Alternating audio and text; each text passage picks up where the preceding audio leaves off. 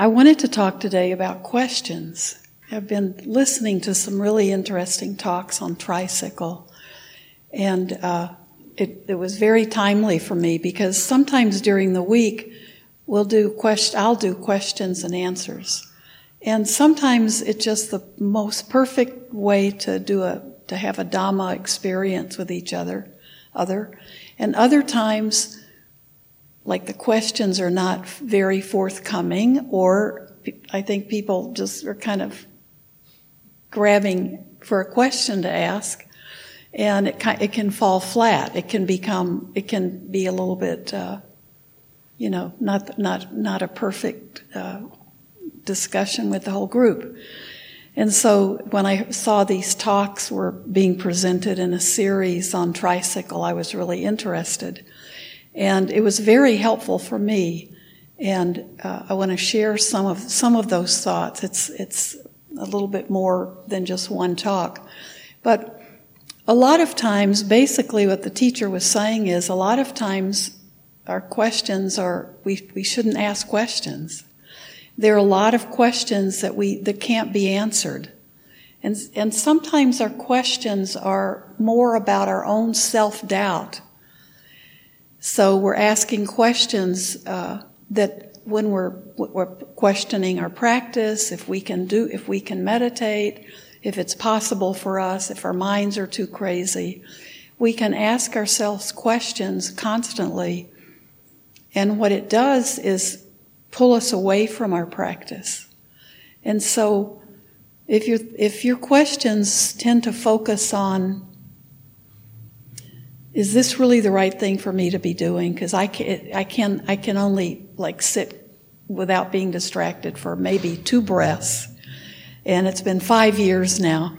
Maybe I should go find something else. So it also lets us begin the quest to find something that's better, that's different, and that's one of the areas where the suggestion and the Buddha often talks about unanswerable questions. And we'll talk about that. But those questions that we keep coming up with for ourselves are often the questions that are trying to eventually pull us away from the practice. They reinforce our lack of confidence.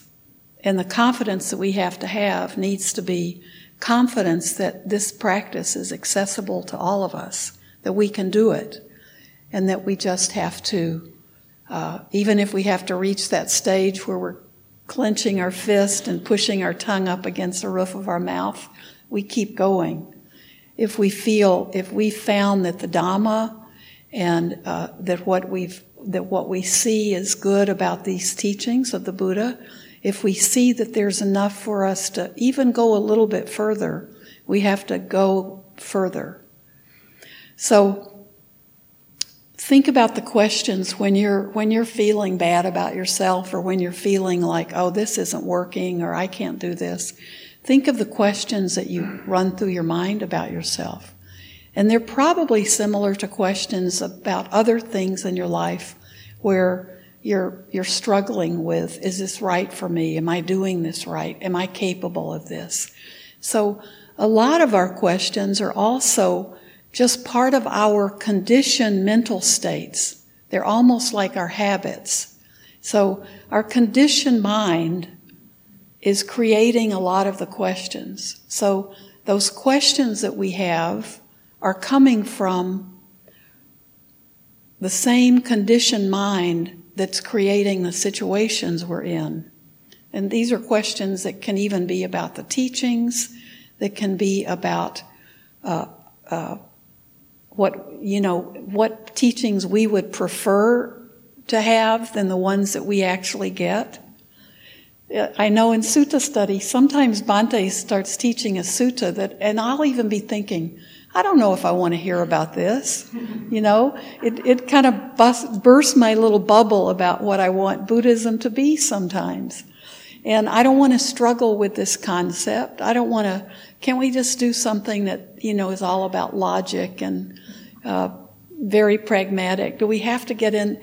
Because I don't like those questions, because my conditioned mind, my habit of mind wants some of those subjects not to be addressed in this path. For example, descriptions of the hell realms in Buddhist cosmology. I don't want those to be there because my mind is conditioned because of really bad experiences in my early growing up in fundamentalist religion. So I don't want Buddhists to have anything like that in it. I don't want no matter, I can think of it, this is more, symbolic, metaphoric. This doesn't have to be, when I was raised, it was literal. It was taught as literal. And so my conditioned mind says, I don't want this stuff. I want to pick and choose what the Buddha taught. And I don't want to have to examine it even outside of a conditioned mind. So I want it to be kind of crystal clear, very pragmatic, and not bordering on things that I don't like.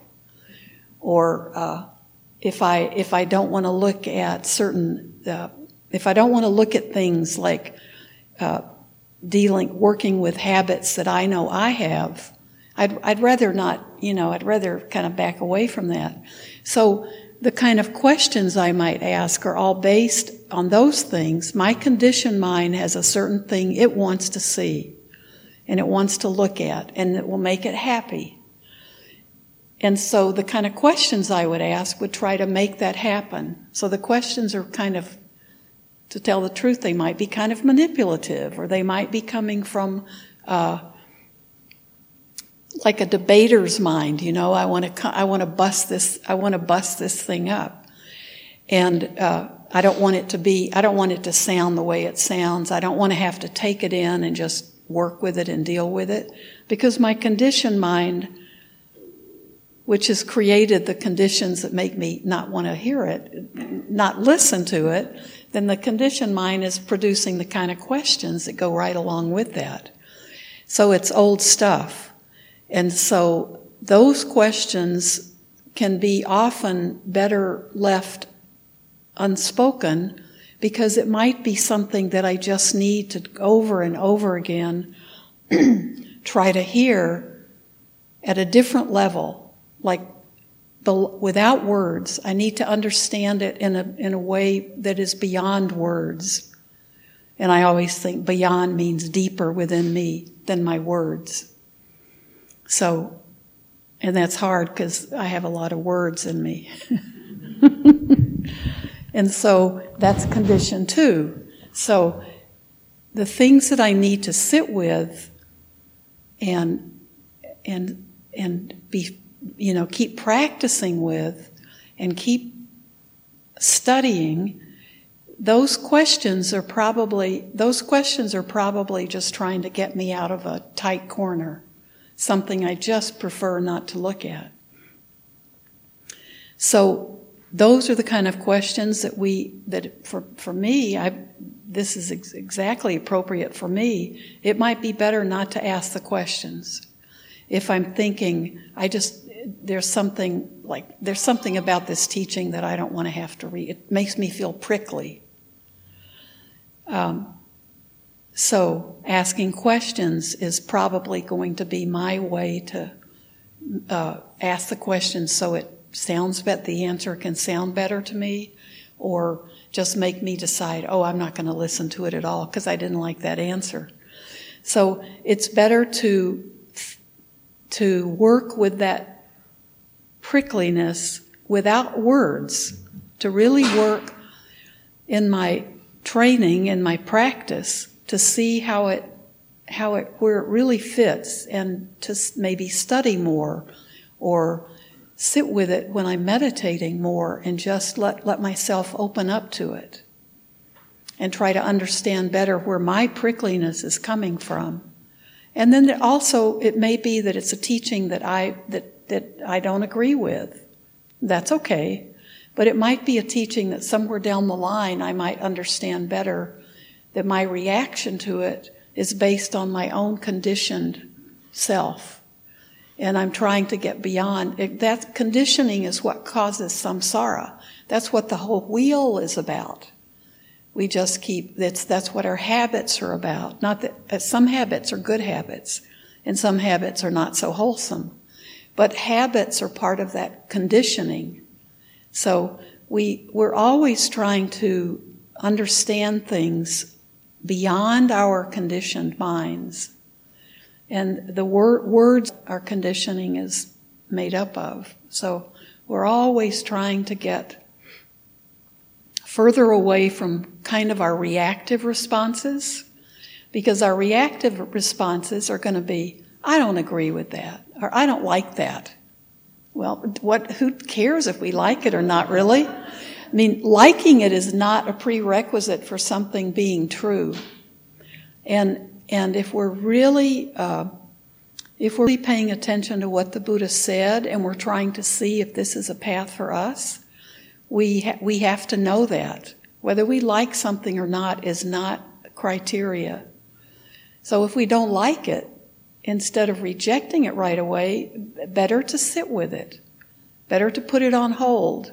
Let it work different ways. Maybe when in our dreams, in our meditation practice, when we're working on that still mind. Because a lot of things, for me, I can experience when my mind gets really still, and when I'm making sure I'm making time for that practice. And then things begin to they begin to just kind of fit better. So the kind of questions that are just questions to be making something fit the mold that we want it to fit in, we can start looking at those questions and think, maybe I can just, back away from that. And the questions that we see as reactive, that's not the way we might have a really quick, fast mind, and so we're really good at having an immediate response to everything. I always think I don't have a mind that's that quick. So, there's always, I wish I had said this, or I wish I had remembered this afterwards. But that quick, speedy, reactive mind often doesn't serve us well. That's a reaction. It's not a thoughtful. It's not a thoughtful response. So sometimes a thoughtful response is no response at all, or it's okay, I don't like what that person said to me, but maybe I should just be with it for a while. I don't have to react in an aggressive or potentially harmful way. So questions are also often about things that don't need answers or can't be answered. And the Buddha talked about there are eight questions, 4 sets of questions where we can't know this, we can't know that. So they include the question, is there a creator God, is one of those questions. And the Buddha said, we don't know. So we don't know if where God began, and we don't know where God ends. So those are unanswerable questions. And I know people always think Buddhists are atheists, but it's really, it's an unanswerable question. So why do we need to debate about it and decide these people are good because they believe in a creator God, and these people don't believe in it, so they're not good people. And these people say they don't know, so, that's not good. We want a firm, definite answer. But at this point, anyway, in our development, we don't know the answer to that question. And again, the Buddha said, rather than ask that question and debate that question, his teachings were about right now. The better question is, how do I live my life today that's maybe a little bit better than yesterday, and that can help me be happy, that can help me bring peace to other people, of a harmlessness at the very least. How can I do that today? How do I live that way? And we focus on what's right in front of us because we don't have any control over much else. So his concerns were not about defining, what God looks like or what God tells us we should do. It was about, we don't know those things. So what we do know is how to be a good person in this world and how we can help people and how we can learn to end suffering. So, and how do we do it? We end suffering by letting go of our clinging to things, which is some of the questions that we ask also are about clinging. So the question, when we ask the question, why is this happening to me? That happens to all of us. It's not just one person in 100. We all have those periods until our confidence and our faith are stronger, that we say, why is this happening to me? And I love that one of the talks, she said the answer to that question, we all know what the answer is, but when we're asking it, we don't want to hear the answer. What's the answer? What? Why not? Why not? And when you have something wonderful happen in your life, like you get to have a wonderful job and you just get a bigger raise and fewer hours, we never say, why is this happening to me? Right? So think about the opposite of that question. If it's good, we don't question it. We may feel gratitude, but we sure don't say, oh, why isn't this happening to my next door neighbor? We can feel that mudita, that sympathetic joy for other people, but we're not saying, oh, I feel joy right now. Why is this happening to me? Like, I don't want it. Even if we know that other people don't have the joy that we have, we don't want to, why would we want to give up joy that we experience or happiness? We can be happy with others and we can enjoy it, so we don't want to say, why is this happening to them? If it's about their joy, we can think, isn't that wonderful? They're happy. I love that. It makes me happy to see them happy. So just the Buddha's teachings are helping us understand the whole thing about questioning. So why is this happening to me? Why not? And then I'll probably forget the other questions I wanted to mention. Oh, why do other people do this? Why do other people do this whatever behavior? Like, why do people throw trash out of their car windows? Why do people drive too close up behind me so I'm always afraid they're going to tailgate me? Why do people swerve in and out on the freeways? Do you know the answer to that one? It's a one-word answer. It's ignorance. Ignorance is the answer. And, we never want that to, we want it to be, why do people do that? Like, why aren't they like me? Why don't they choose to make better choices? People think I drive too close behind them. But it upsets me to see people throw garbage out the windows of their cars. That hasn't been the habit of people since, as far as I remember, the early 50s. People threw lots of stuff out their car windows. But, what? Yeah, they still throw things out their car windows. But if we know what the Buddha taught, he would say, because they don't know. They don't know they may know it's illegal, but they don't know that the consequences of it. They're not, that doesn't mean they're blameless, but it means they aren't working with that knowledge that's available to them. They just aren't, it's ignorance. They don't know, kind of like Michael Jackson would say. But it's that they don't know the consequences of what they're doing. They haven't thought it through, like the harm. Look at the condition of the world right now. So much of the harm done to the world is done through ignorance. And it's been going on for a long, long time. And it's the ignorance that says, well, we can't spend the money on this because we need it for defending our country. We can't pay to clean up our factories and clean up the pollution, and we can't do that because we need the money somewhere else. Or it will affect businesses too much and they'll lose their profits. So that's at one level, that's ignorance. It's probably less intentional than it is ignorance. I like to think that anyway. So I'll remember the other questions, but those are some of the main points that have made me really think more about looking at the questions that you want to ask, and think about, is this a question I'm asking because it feeds into my own self-doubt? Like, is this a question that I have outside of meditation, outside of the teachings of the Buddha? Is this kind of how I act in the world, like I'm always questioning myself?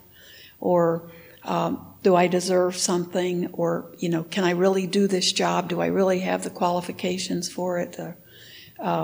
If we do those kind of things in our outside life, we're probably doing it in our inside life too. We're probably questioning ourselves.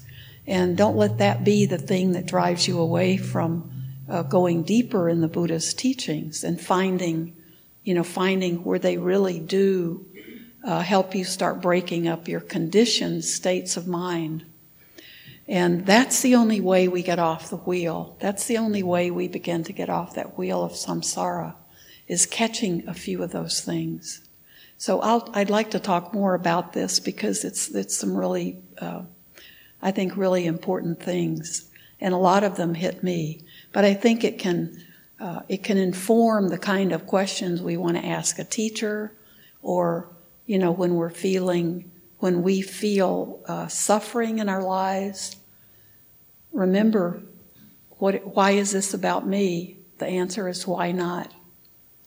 And when something wonderful happens, just enjoy that it's wonderful and be grateful for it. Like your Thanksgivings, whatever your Thanksgiving is, make it be something you end up being grateful for. If you're planning to be alone and not even celebrate the day, and then at the end of the day you're going to feel depressed because you didn't have the Thanksgiving that's your conditioned Thanksgiving, then do something to change that. Like if you're always used to going somewhere and having a certain menu and certain people, and you're not doing that this year, or they've changed the menu, God forbid, I've heard more people be upset because we didn't have the usual, cranberry sauce. They bought it at the store. They didn't make, that's conditioning. That's our conditioning. And we let it make us suffer. Or if we can't be with the people we love, we'll just sit at home and be depressed. So you find people and you get together and you do something. Or if you have to work, bring cookies into work or something so you can celebrate with the people you work with. But all those things that create a lot of our suffering are the things we've been conditioned to want to be attached to. So it's okay to love people and want to be with people, but it's our conditioning that tells us, on this day, I have to be with these people, and I have to eat these certain foods, and I don't want to be working or on the road, and otherwise I'm going to be unhappy. We're just making that up. We're just creating that. Let it be an example for you of a way to kind of bust through some conditioning. And whatever you're doing on Thursday, since we're Americans, this is an American holiday. It's not like a religious holiday. It's an American holiday. We can do our little patriotic bit to make it be, even if it's just for ourselves, to get beyond our conditioning about what it's supposed to be. And just make it be a beautiful day. And find somebody to share the beauty of it with. But that's what we're talking about. Like, don't we beat on our breast, things are changing. I don't like change. We don't like all the things that are just part of what we're coming here all the time. All of you come here all the time. And so we can still be breast beaters, like, oh, me, the world. And with politics today and watching stuff about the impeachment, that show going on is definitely enough to make us all feel sad and depressed and discouraged. And that's our conditioned thinking too. We know that stuff goes on. We know we're not It doesn't, we don't even have to have it pointed out to us to know the levels of how corrupt people are. But we don't have to let it pull us down and drag us down. Because we'll all still be here after all those things are over. And we have, a world to take care of. So even see things like that as that's part of our conditioned mind to let it bring us down. And what we need to do is work on, I'm pretty attached to having things a certain way, even in my country's government, and even in the way we run our political lives. But we have to let go of that conditioning and think, let that go down and soak into you a different way. See how it relates to the teachings of the Buddha. And that should be able to help you. See if you can understand what would the Buddha say? Like all conditioned things are impermanent. They rise up, they stay for a second, they fall away. And our governments are conditioned. The way things are in the world, everything's conditioned, so it's all impermanent. And the Buddha was trying to get us to bust through our own conditioning to understand that. We can't understand it from the very thing that created it. So our minds are conditioned. We have to go beyond our thinking mind and just sit with things. Let it percolate within us, and so we can understand, and then we can work with in a much more peaceful way. Thank you, everybody.